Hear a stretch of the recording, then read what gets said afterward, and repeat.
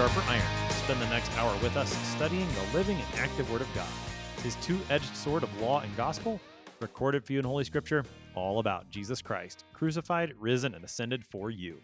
Thanks for tuning in this morning here on Worldwide KFUO. Christ for you, anytime, anywhere. I'm your host, Pastor Timothy Appel of Faith Lutheran Church in Godfrey, Illinois. Thank you to our generous underwriters of Sharper Iron, the Lutheran Church Extension Fund, where your investments help support the work of the Lutheran Church Missouri Synod. Visit lcef.org for more information. And Luther Classical College, college for Lutherans by Lutherans, opening in fall 2025. Learn more at lutherclassical.org. On this Friday, April 21st, we are studying 1 John chapter 2, verse 28 through chapter 3, verse 10. In today's text, St. John helps us to rejoice in the truth that we are God's children now, so that we will live in that identity by practicing his righteousness instead of sin's lawlessness.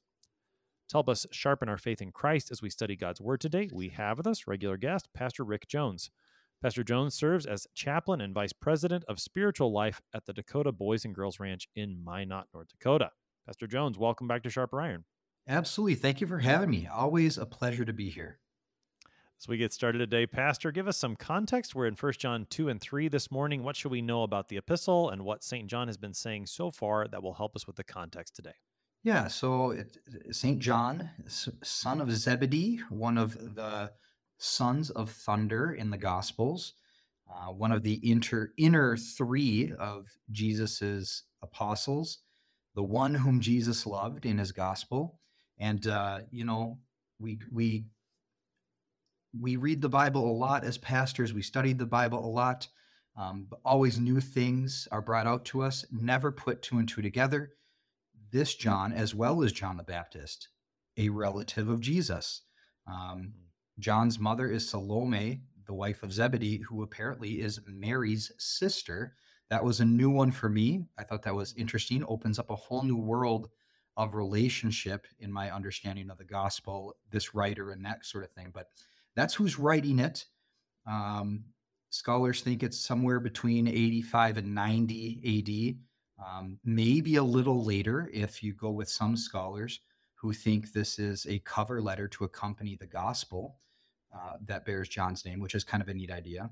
But it's written probably to the Christians in the Roman provinces of Asia, maybe Ephesus specifically, general letter of apostolic concern for the people, written by that eyewitness, John, seeking to encourage and lift up Christians in that late first century after some of the congregations had problems arise within them, or some of the Christians had maybe fallen away, and people are nervous about what the future holds, especially as persecution is perhaps starting to break out, and we've got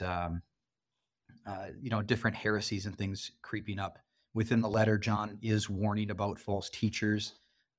The thought is that this is likely early forms of Gnosticism that really took off in the 2nd century, but he's reaffirming the truth of Jesus, his earthly life, his physical resurrection, and all that means for the believers, and it helps bolster the faith of those who live in the aftermath of the life of Christ, those who are taking the truth of his life, death, and resurrection into their lives as believers.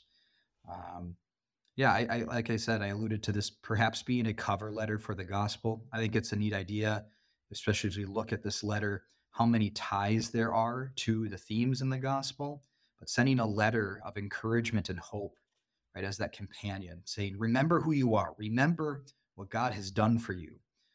Through Christ, you are made children of his love and mercy. Oh, and by the way, here's my firsthand experience with Jesus, the Christ, whom the Father sent as the embodiment of his love. It's pretty neat idea, but regardless of the specific purpose of the letter, it serves to remind the audience of the true love of God that is demonstrated in the life, death, and resurrection of Jesus.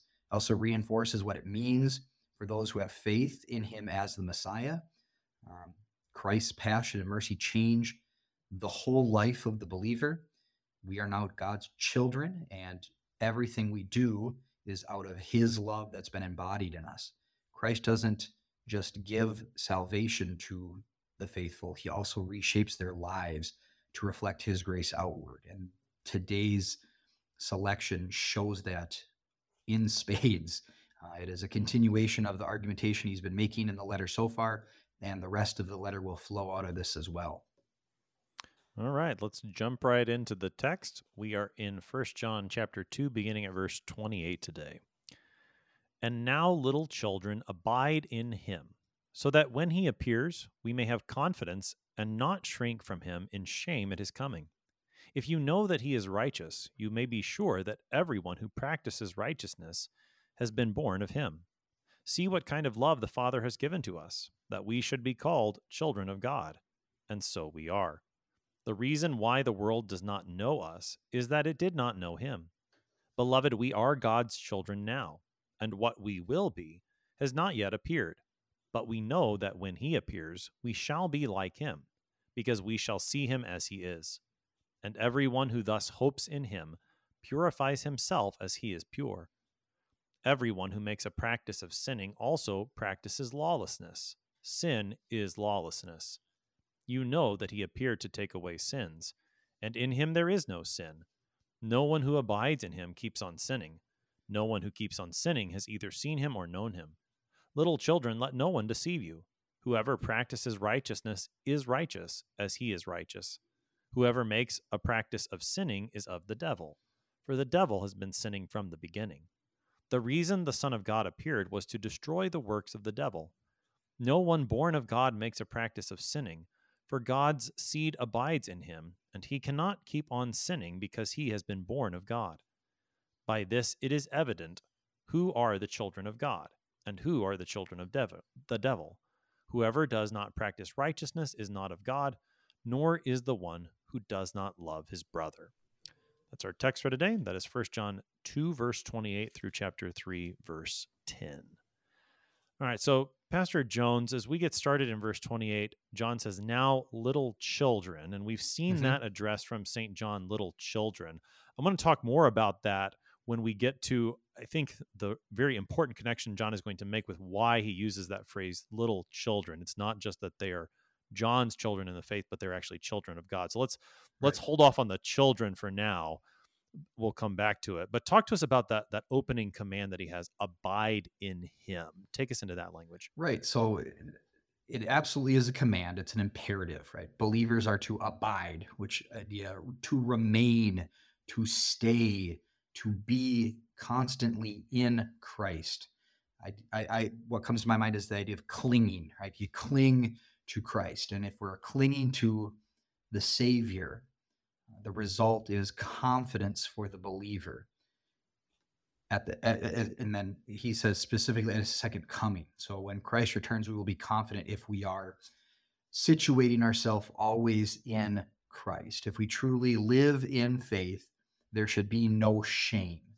If we are scared of Christ's return, what does it imply about our faith?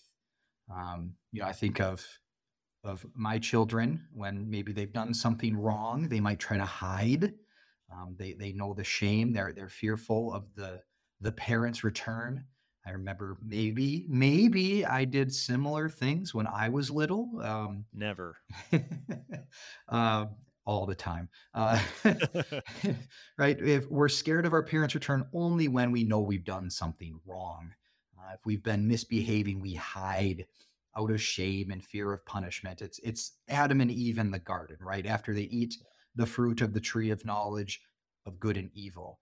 They know God is coming, and so they hide themselves. They're ashamed of being naked and ashamed of not listening to him.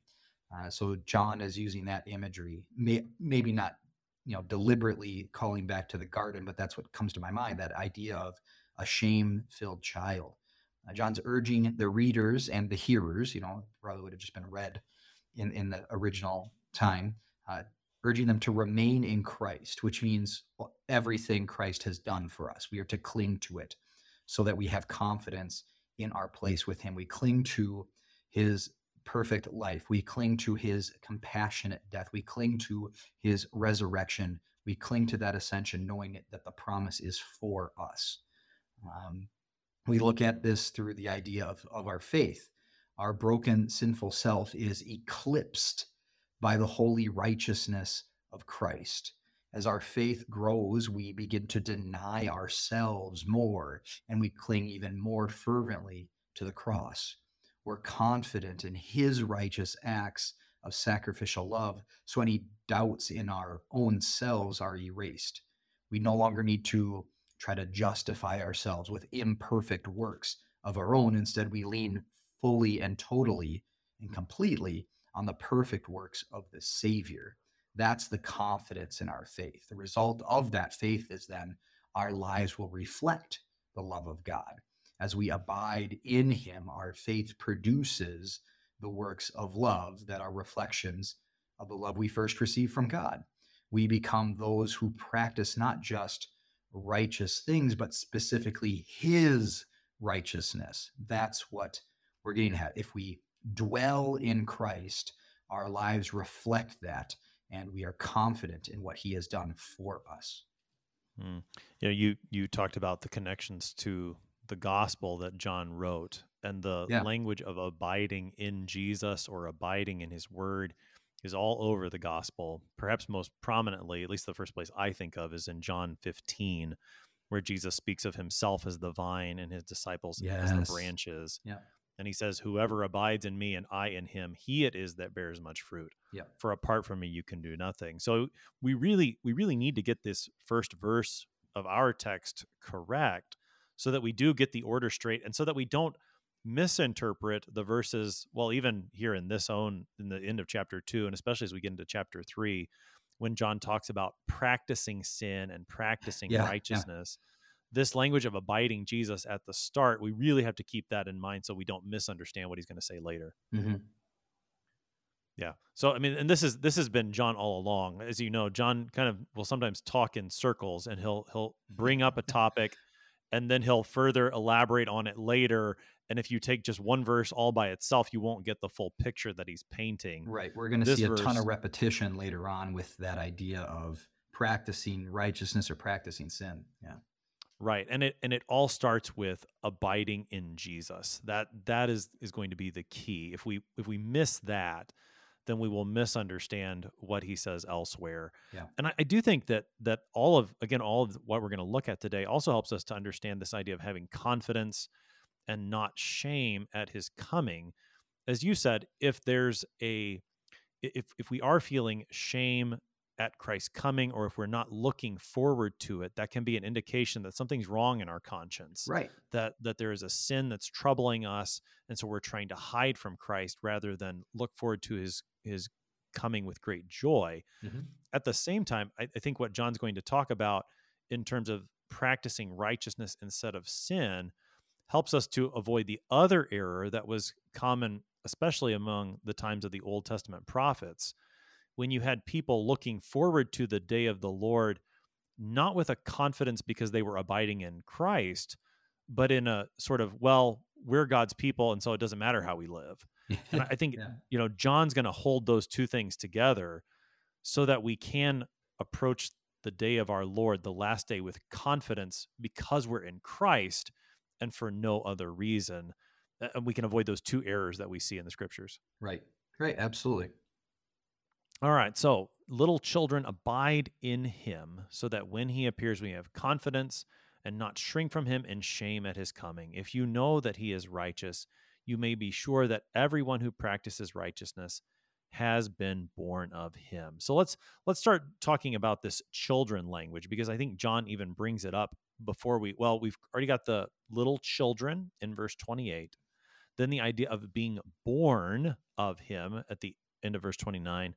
And then chapter 3, verse 1, see what kind of love the Father has given to us, that we should be called children of God, and so we are. Let's talk about this familial language of being God's children. Right. So the chapter opening up immediately by explaining why that closing statement of chapter 2 is correct, why it's true. Those who abide in Christ have confidence. They're unashamed of his return. Why is that the case? because of their relationship with God. God's incredible love is what does this, but it is a specific quality of love, right? It's the source of confidence, it's the source of good works, but it also describes who his people are. It describes us, it's described as the love between a father and his children. It immediately, for me, the explanation of the introduction to the Lord's Prayer in the Small Catechism. Our Father in heaven, what does this mean? With these words, God tenderly invites us to believe that he is our true Father and that we are his true children, so that with all boldness and confidence, we may ask him as dear children ask their dear Father. We have nothing to fear from the Heavenly Father when we have faith in the divine Son. His love for us is the protective love of a father for his children. It is the love that provides for all our needs. It is a love that is familial. It's affectionate. It is sacrificial. Right? A father gives everything for his children, and God has demonstrated that for us as he gave us his life in the work of Jesus. We are absolutely his children.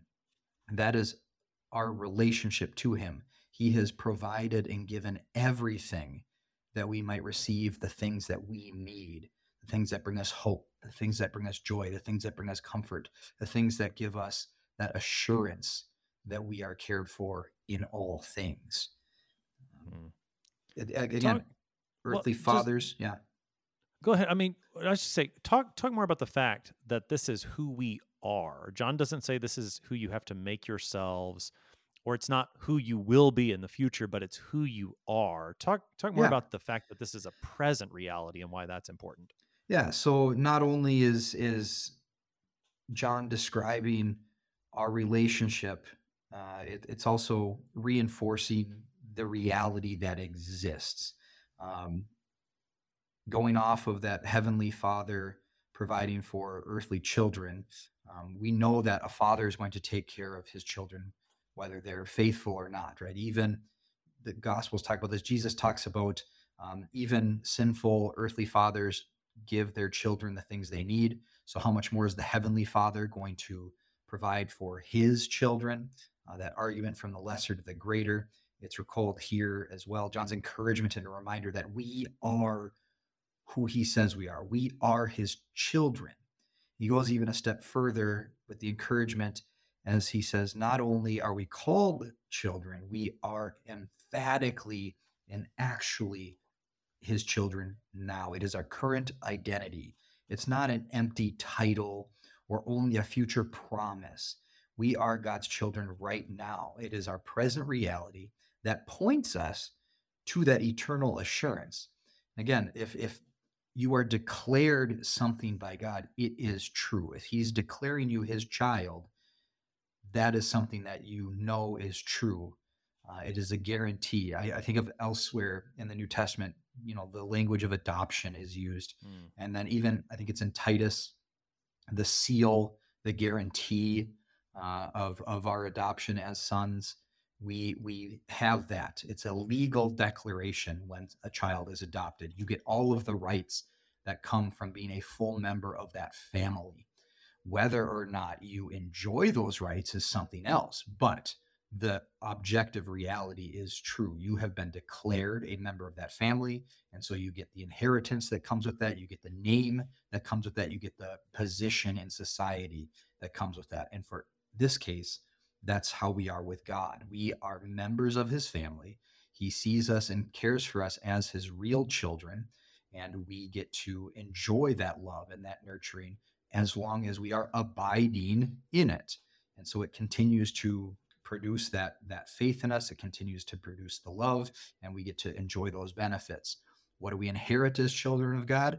Well, first and foremost, the forgiveness of our sins, which removes any shame, any doubt, points us to the assurance of that salvation. We are redeemed. We are given that new start. We have a new life, and we get to live it out with the confidence of being his children. And ultimately, we have a place in his home, in his kingdom, on the other side of this life. That's what a father does. He provides for his children, and we are provided for here and now, even as we struggle through this broken world. Mm. Another point from these verses that we want to get right as we think about what it means later to practice righteousness is to notice the language of love that's used here Yes. again. This is another key word for John, and you've mentioned it several times in talking about the fact that we are children, but it stems again not from what we do, but from the Father's love for us. And thinking again in the context of John, when we think about God's love for us, one of the key passages is John 3:16, that Yeah. God loved the world in this way that he gave his only son, that whoever believes in him should not perish but have eternal life. So this love that God has for us isn't just it's not a feeling, it's not just a sort of I'm just going to let it go, but it has real flesh and blood, and that flesh and blood is Jesus who Yes. has died for us. So, and talk more about that, the love of God in making us his children. Yeah. So he demonstrates it all for us in what Christ has already done. He comes and is the Messiah. He is the one that's going to take the sin of the whole world. I mean, this gets stated flat out in a couple verses from now, the mission of Christ. But he's going to come to take away that sin, that barrier between us and God, welcoming us into the family. That is the flesh and blood reality of what Jesus did, and that then is given to us by virtue of our faith. John tells us this is what he's trying to encourage and remind us of in this letter. Um, we know we're going to be misunderstood by the world because the world misunderstood Jesus. And if we're reflecting his love, they're going to misunderstand us. But John wants us to be united, have courage, and be encouraged with one another. And he tells us that we should expect this. They don't comprehend true love, they don't comprehend true life. And so they're not going to understand the changes that happen once they are set free by the gospel, the changes that are happening in us. He tells us that he wants us to know the truth. At the end of this letter, he says it um, flat out, right? I write these things to you who believe in the name of the Son of God, that you may know that you have eternal life. Um, we believe in the name of the Son of God. We believe in Jesus. We see what he has done and know it to be true. It's the promise that was given to us. We aren't surprised when people don't fully comprehend that because they haven't been shown the truth. They aren't going to understand why we do the things that we do because they don't understand Christ's death and resurrection. They don't have the same knowledge of the truth. They do not know the same love. But that does not stop us from living out his love in all that we do. Quite the contrary, because our lives have been changed by the love of Christ, our actions now reflect that change, and our conduct serves as a witness and testimony to his love. This is a real now and not yet. It's painted very clearly here. We are not perfect in this life. That will have to wait until the return of Christ, the fulfillment of his kingdom. We will be made completely like him. That's the not yet. However, even here and now, we are his children. And that is a real identity. So our lives are transformed bit by bit as we abide in him to reflect or shine forth the love of God. A real change happens because of the real blood of God that was spilt. There's a real change, a real forgiveness, a real transaction that happens spiritually for us, and it affects our earthly physical lives. It's with the spiritual change, with the changes, the outward changes that we see in how we conduct ourselves. We call it sanctification, right? Christ's death on the cross for our sin is our justification. Our sanctification is the process of our lives being conformed to his will, to his love. And our faith, again, is the key in both cases. By our hope or our faith in him, and that is in his work on our behalf, we purify ourselves as he is pure, that is without blemish. Our lives look more holy and less sinful. This doesn't mean we are sinless. Only Jesus was without sin. But again, our faith will produce that fruit. And again, going back to, as you quoted John 15:5, if we abide in him, we bear much fruit, but apart from him, we do nothing. Mm. this language of now and not yet that John very specifically uses here in verse 2. We are God's children now, and what we will be has not yet appeared. Yeah. That now and not yet, I think, is really important. Again, as we understand what John is going to say about practicing sin or practicing righteousness, that we know that we are God's children now. That is our reality at this moment. And it's true of us. Yeah. Even if we don't experience all of the effects of that right now, Hmm. because the sinful flesh does still cling to us. And this is, sometimes as Lutherans, we will talk about the reality that right now we are simultaneously saint and sinner. Yes. So right now, you and I are fully saints because God has declared it so. You emphasize that. We are saints. We are God's children. Yep. At the same time, in this life, we are also sinners. And Right. that's, I think that's the not yet then, is that we are still waiting for this sinful flesh to be completely Yep. removed Yep. We're waiting for so that, fulfillment. so that all that I know is that is being a saint, of being a holy one of God, not only by the declaration of God and receiving it in faith, but also, as we talk about in the explanation to the second petition, that we would lead holy lives here in time and there in eternity. Right. And that's what we're still waiting on. That's the not yet. And God grant that it would come quickly. Thy kingdom come, right? Yes. Yes. Yeah. So we are God's children now. What we will be has not yet appeared, but we know when he appears, we shall be like him. That's the hope that we have in Christ. We're going to keep talking about our hope in Christ from 1 John 2 and 3 on the other side of the break. You're listening to Sharper Iron on KFUO. We're talking to Pastor Rick Jones this morning. We will be right back. Please stick around.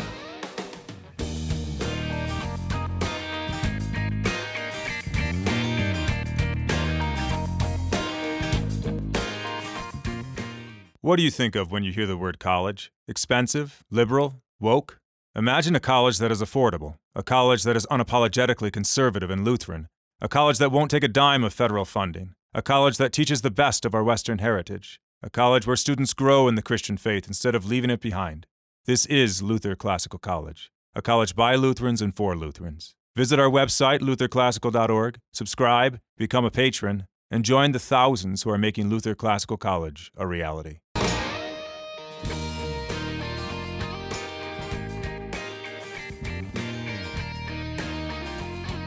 Welcome back to Sharper Iron. It is Friday, April 21st. We're studying 1 John chapter 2, verse 28 through chapter 3, verse 10 with Pastor Rick Jones. He serves as chaplain and vice president of spiritual life at the Dakota Boys and Girls Ranch in Minot, North Dakota. Pastor Jones, prior to the break, we were talking about this language of now and not yet that St. John gives us, especially in chapter 3, verse 2. I'm going to talk a little bit more about the not yet, especially as, he says that it hasn't yet appeared, but we know that when he appears, we shall be like him. Mm-hmm. And thinking about this not yet, help us to talk more about that. What does that mean for us? Right. So in this life, things aren't perfect. We stumble, we fall, physically and spiritually, right? We have times where we still commit sin. We have times where we will get hurt. And all of that will eventually pass away. And we're anticipating it. We're waiting for it to happen so that on the other side of things, there is no more pain. There is no more sickness. There is no more illness. There's no more sin. And therefore, no more consequences of sin. There's no more shame, no more fear, no more guilt. It's all removed because sin has been removed from our life. We are not yet in that reality, but we are practicing for it. We are preparing for it as we live our lives abiding in Christ. We have been given the atonement. We have been given his sacrificial love that reconciles us to the Father. And now that produces these fruits, these good works, these loving acts that we perform outward for our neighbor. It is who we are now, but is not yet fully realized as we still struggle and with sin and struggle with the brokenness of this world. But we practice, we rehearse, if you will, for the life to come, and our lives filled with love, overflowing with God's mercy, show that that is who we are. Even though it is not fully realized, it is what we are preparing to be. So just trying to connect the dots between what we're saying here and what we talked about earlier, this now and not yet, especially as we experience the not yet, and we do fall into sin in this life, that reality combined with the fact that I am God's child now, that should then drive me to go back to the very first verse we talked about, to have confidence and not shrink away from him when he comes. Yeah. So that the more I experience the effects of sin in this life, the more that I'm going to desire that day when Christ returns, and I know the fullness of what it means to be like him when he comes. Is that a fair way to connect these two things? Yeah, I think so. Again, to go back to the analogy of the child awaiting the parent's return, if we know we have been disobedient, disloyal, misbehaved, we look forward to it with shame and apprehension. But if we've been doing the very things that we've been trained to do, shown to do, if we are, in this case, acting with love and grace, then we should expect his return with anticipation of joy, anticipation of gladness, of all of the positive side of things versus the negative side of things. Right. Ran out right. of emotions. Yes, that's right. So as we experience the now and not yet, we long all the more and look for that day of Christ's return with confidence instead of shame, because we abide in him and in Yes. his word, Yeah. which, as you said, begins to bear fruit in our lives. We do begin to experience the fruit of the Spirit in our lives. He does work in our lives so that we flee from sin and run toward righteousness. And so we get in this last section, verses 4 through 10, we get this language of practicing sinning, practicing righteousness. There's plenty to talk about here. In verse 4, John says, everyone who makes a practice of sinning also practices lawlessness. Sin is lawlessness. So let's start with the connection between sin and lawlessness, and then we'll work our way into the idea of what does it mean to practice something. Yeah. So start with sin and lawlessness. Yeah. So he's using it to describe the identity and life of those. He's making the contrast: those who hope is in Christ versus those who do not. Here he's doing it by connecting sin and lawlessness.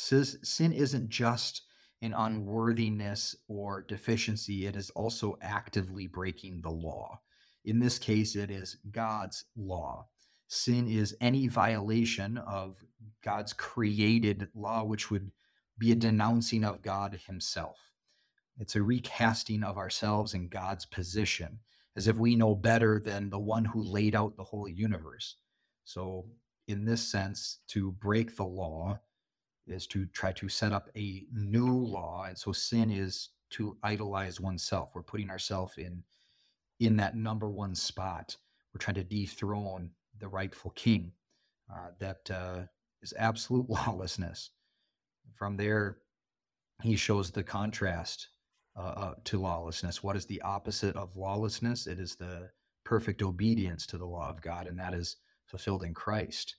So lawlessness, sinfulness, he's making them the same here, even though we might understand sin can be, just a deficiency in certain regards. He's talking about if we're living our lives constantly in sinfulness, we are practicing lawlessness because we have no regard for the law that's been laid out, no regard for the order that has been set down for what is a right and good life. And so, I think you were telling me that you were recently on the show Thy Strong Word with Pastor Phil Boo, and you talked about the book of Judges. Yes. So when I think about the idea of sin as lawlessness, the refrain that you get toward the end of the book of Judges is that in those days there was no king, and everyone did what was right in his own eyes. Yeah. So So the lawlessness, I mean, maybe there are rules that are out there that people try to follow, but there's no real standard. Everyone's just doing what he thinks is right. And so it's lawlessness. And when you've forsaken what God set up in his law, then really all you have left is sin. Right. If you're doing what is right in your own eyes, it means you're doing what is right in your own heart. And what does the Bible tell us in several places? Every inclination of man's heart is wicked all the time. And so that is lawlessness. There is the standard may have been there, but it is a faint echo now. And so it might sound like a liberating thing at the beginning of the book of Judges, but by the end, you realize this is the dregs of humanity. Things are not good where there is no king. Things are not good where the right king, the divine king, is not listened to.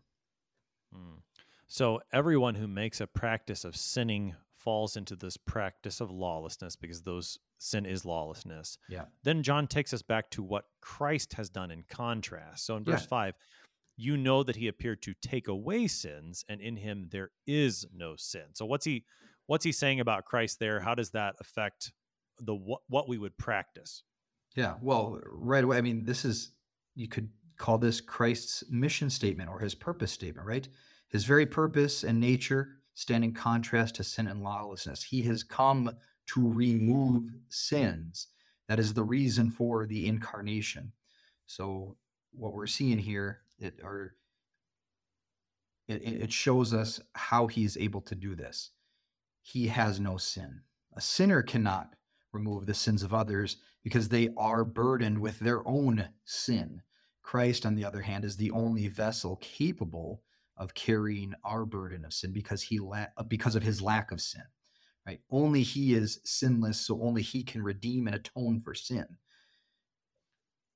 That's the whole purpose of what he's doing. From there, we get building off of Christ's identity as the sin remover, and he incorporates the changes in our lives, the lives of believers, those who abide in him. Those who abide in Christ will not keep on sinning. Anyone who does keep on sinning has not seen the truth of Christ. It does not have a relationship with him. On the face of it, it might be confusing or even cast doubt on a person's faith, right? That's kind of what we're getting. We really need to understand, what is he talking about? Because, if I look at it in sort of just a trivial way, I could find myself asking, well, I thought I believed. I thought I had faith, but I still struggle with sin. So is my faith false? Well, of course not. The idea here is continual, habitual sin without remorse, without guilt, without shame. They make a practice of sinning because that's what they do. They have no regard for what is right or true or beautiful. They are only going to engage in what is contrary to God. This is describing someone who shows no repentance. Everyone will struggle with sin. Everyone will fail against temptations from time to time. But when a Christian does fail or fall, they feel that remorse.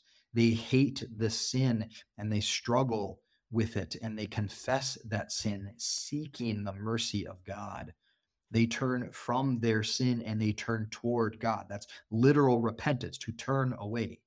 The struggle will continue as long as life endures, but so will God's mercy. That's what it is to abide in him.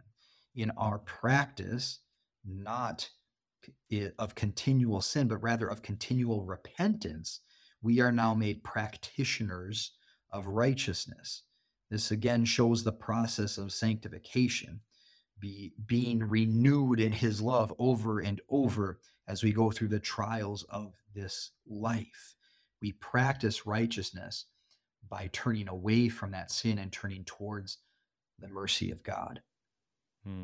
Yeah, again, this is where we need to keep John's words in context and let him, guide us as to what he means, so that we don't take this verse out of its context and think, oh, he says no one who keeps on sinning has either seen him or known him. Well, I've sinned since I came to faith, so I must be out. That's not what he's saying. Right. So I'm going to try to connect some of the dots, just sort of thinking out loud here. we've talked about the importance at the beginning of our text of abiding in Jesus Yes. and all that means, that's where it starts. Well, working kind of backwards here into some of the things that John has already said in this epistle, he's talked about what it means to have fellowship, to have koinonia with Jesus. And to have fellowship with Jesus in chapter 1 was not to walk in darkness, but to walk in the light. And the way you walked in that light was precisely not by saying, I've never sinned, right? The words that we say in the divine service. If we say we have no sin, we deceive ourselves and the truth is not in us. Right. So if we say we've never sinned, then we're not having fellowship with Jesus and we're not abiding in him. So instead, as John says, yeah, exactly. It's when we confess our sins that God is faithful and just to forgive us and cleanse us from all unrighteousness. So we want to keep that in mind as we think about what John means here. He's not saying you never sin again when you're a Christian, but he is saying you continue to abide in Christ and have fellowship with him by confessing those sins, letting him cleanse you from unrighteousness. So that then, again, just to use John previously in chapter 2, John says, my little children, I'm writing these things to you so that you may not sin. So, I mean, John doesn't want you to sin. Jesus doesn't want you to keep sinning. Yeah. But then John says right after that, if anyone does sin, we have an advocate with the Father, Jesus Christ, the righteous. Right. So if we let John set the context for us with all of what we've read, and really what we're going to keep reading in coming texts, these things, they go together. He's not contradicting himself. He's just painting a picture in a different way than sometimes we're used to it being painted. Right. Yeah, we tend to look at it a little differently, and that's unfortunate. I've seen this text correlated with James, right, when he talks about faith without works is dead. And that's absolutely right. That's what John's talking about. He's just doing it in a different way. This is about acknowledging that sin and then trying to get it out of our lives by, again, clinging to what God has already done for us in Christ. And John's being clear here. He wants to help the people see the truth. And so he's warning against the false teachers who are leading people astray, maybe even with this very idea that, well, you're perfect now, or you should be perfect now that you have Christ. And John's going to pains by repeating this over and over again. That's not what it means. Practicing, continuing in sin is one thing. Continuing in righteousness is the opposite. These teachers, I don't know if it is, pre-Gnosticism, so they're appealing to special knowledge, and you're going to act this way and know these special things if you're continuing. But he's trying to help the people to see what is right and what is wrong. They know what is truly righteous, and the lives of the faithful will reflect that. Anyone who's claiming differently or trying to pass off something else as true righteousness is not a child of God. And John goes so far as to correlate these individuals with the devil. A devil means deceiver or accuser. And to say those who make a practice of sinning are the devil is to say they too are deceivers, accusing the children of God unjustly. And I love that you brought up the statement from John that we use in confession. We deceive ourselves if we say we haven't sinned. That means we are being the deceiver. We are being the devil if we're trying to claim we don't sin. And then again, John goes in this section here to repeat Christ's mission in case we forgot from just a few verses ago. The reason the Son of God appeared was to destroy the works of the devil, to destroy those lies, to destroy those sins of deceit. Jesus is sent to destroy falsehood. He comes as the divine truth to cast out the deceiver. And that means the deceiver inside of each of us as well.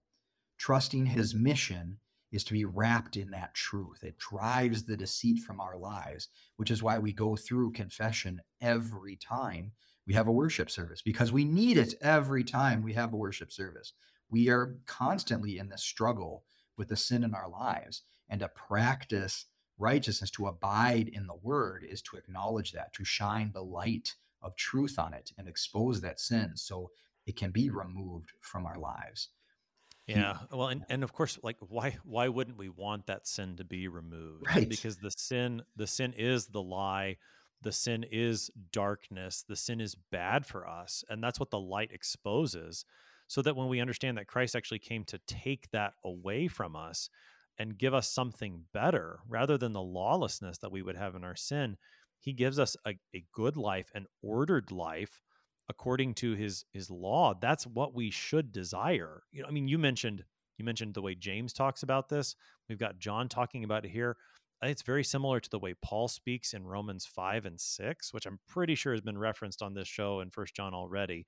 But, Paul talks about how we are justified by grace through faith. Yeah. And then chapter 6 starts, so then maybe we should keep on sinning so that grace may abound. By no And he means. says, of course not. Yes. It's the by no strongest means. construction in the Greek language too, right? It's so emphatic. It's unthinkable. Yes, exactly. And John's got that same idea here. Just to keep it with the way John writes about such things, the idea that Jesus is the one who takes away sins reminds me of the confession of John the Baptist in John chapter 1, that Jesus is the Lamb of God who takes away the sin of the world. Yeah. So that he, and I thought we often think about that in terms of forgiveness, and rightly so, but to also think about it, look, here's the way of life that you had. Jesus is taking that bad way of life away from you, and he's giving you something better. Yeah. Why not live in that? Why not practice that righteousness? I think that's all behind what John's writing here. Yeah. Agreed. So all of the practice of sinning, that comes from the devil, who is the liar. The Son of God has appeared to destroy that deceit and those lies. And then in verse 9, we come back to the language of being born of God again. So we're the children of God. And then John mentions, for God's seed abides in him. Take us into those last couple verses. Yeah, so as the section draws to a close here, he's pointing out why children of God do not continue on in their lives of practicing sin. In verse 9, he says it is because God's seed abides in them, and they have been born of God. So as you said, elsewhere in the New Testament, seed is a metaphor for the word of God. Several parables talk about this, right? You think of the parable of the sower, the parable of the soils. Every time they're sowing seed, they're sowing the word. They're spreading the word. And then Jesus talks about a seed needing to die in order to give its life for the plant. That I think is really interesting when we then put it together with John's prologue in his gospel. So if the seed is a metaphor for the word of God, John then identifies Jesus as the word of God. So the word of God is that seed in us, and that seed, that word, is Jesus himself. With Jesus's words about a seed having to die to bring life, what an incredible illustration of what to abide in Christ means, to take his death and resurrection into us. That life that we are given through his crucifixion is what changes everything. That's the seed, the word itself, and all that it has done. I think with that, it's clear that those in whom the word of God abides cannot continue to sin. If they have the word in them, that seed that is the word, Jesus is the word. Jesus came to eradicate sin. And so that's what's going to happen in their lives. They cannot have the word of God in them and continue in habitual, blatant, unrepentant sinfulness. It just isn't possible. Jesus came to, again, eradicate that sin. And if we are abiding in him, our sin will be eradicated. It's also tied to our new identity. The sinful person has died, and the new Christ-filled person is what has been born in its place. That's our reality. Our sinful nature has died on the cross with Christ, and as he is raised to new life, we are given that new life as well. We are born abiding in that seed, that word of God. It changes our lives to reflect the seed that is in us. And it's all by virtue of faith. So for a Christian, it is faith that makes them bearers of righteousness. It's not of our own doing. It's because of the love of God in us. Even our sanctification is not sourced within ourselves. It is brought out by the word working in us. John concludes with a final repetition of the practicing righteousness idea. This time it clearly is correlated with acts of love for the brother, that is, the neighbor. Those who abide in the word are made to reflect the love of God. The love is exercised in the works of love we perform for others. That is who we are. Not perfectly, right? Not the full, not yet, but now as well. Our faith is made evident by our love. No other relationship is possible between our actions and our faith. Faith breeds works, and works then demonstrate faith, not the other way around. It's the song, right? They will know we are Christians by our love, by our love. They will know we are Christians by our love. It's the transformative power of God's love. It has made our identity as we abide in him. Pastor Jones, we have about 3.5 minutes left on the morning. As you conclude today with this text from 1 John, we've talked a lot about what it means to be the children of God and what that means for our lives. Help us to wrap things up. Give us the good news from this text. Yeah, so again, the passage, a repetition of encouragement for believers. John points them and us again and again to the pattern of new lives in Christ. With the word in your life, you will no longer be a slave to sin. That practice, that continual sin is gone. Christ has liberated you. You are set free by his love. You know this is true by the love that you show to others. Your identity is now a child of God. Children will act in the way that their fathers have taught them and nurtured them. And if you've been nurtured in the love of God's righteousness, and that righteousness is now seen in how you engage with those around you, that means you are his child. Christ's love was incarnate to take away sin, to destroy the works of the devil, and you are a living model of Christ's love. This means you seek to dispel that deceit from your lives. You repent of your sin. You seek to destroy it in your own life, and your life is changed to show it. Everywhere the people of God are pointed back to Christ's work on their behalf, with the works being the evidence, the good works, that is, being the evidence of their faith, not the producer of their faith. Salvation is the work of God, and the works that we do are the result. It is the identity we are graciously given, not one we earn by our own merits, as John is showing us over and over again. It's all the work of God in us. It is the abiding of that word within us that makes this happen. And so we continue to abide in him. And his love strengthens our identity, showing love to all and growing our confidence in who the Lord has called us to be.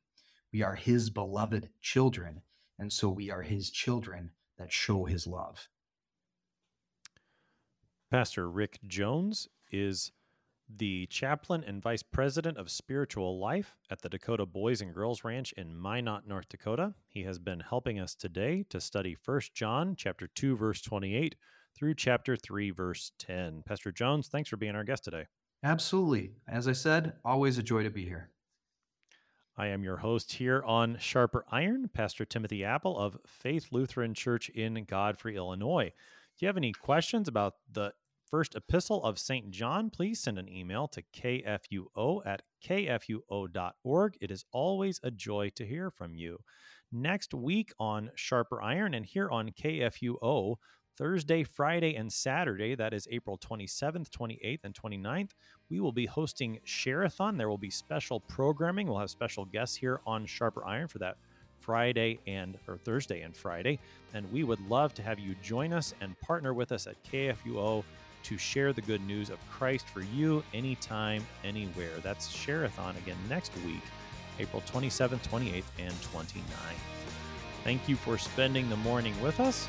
Talk to you again next week.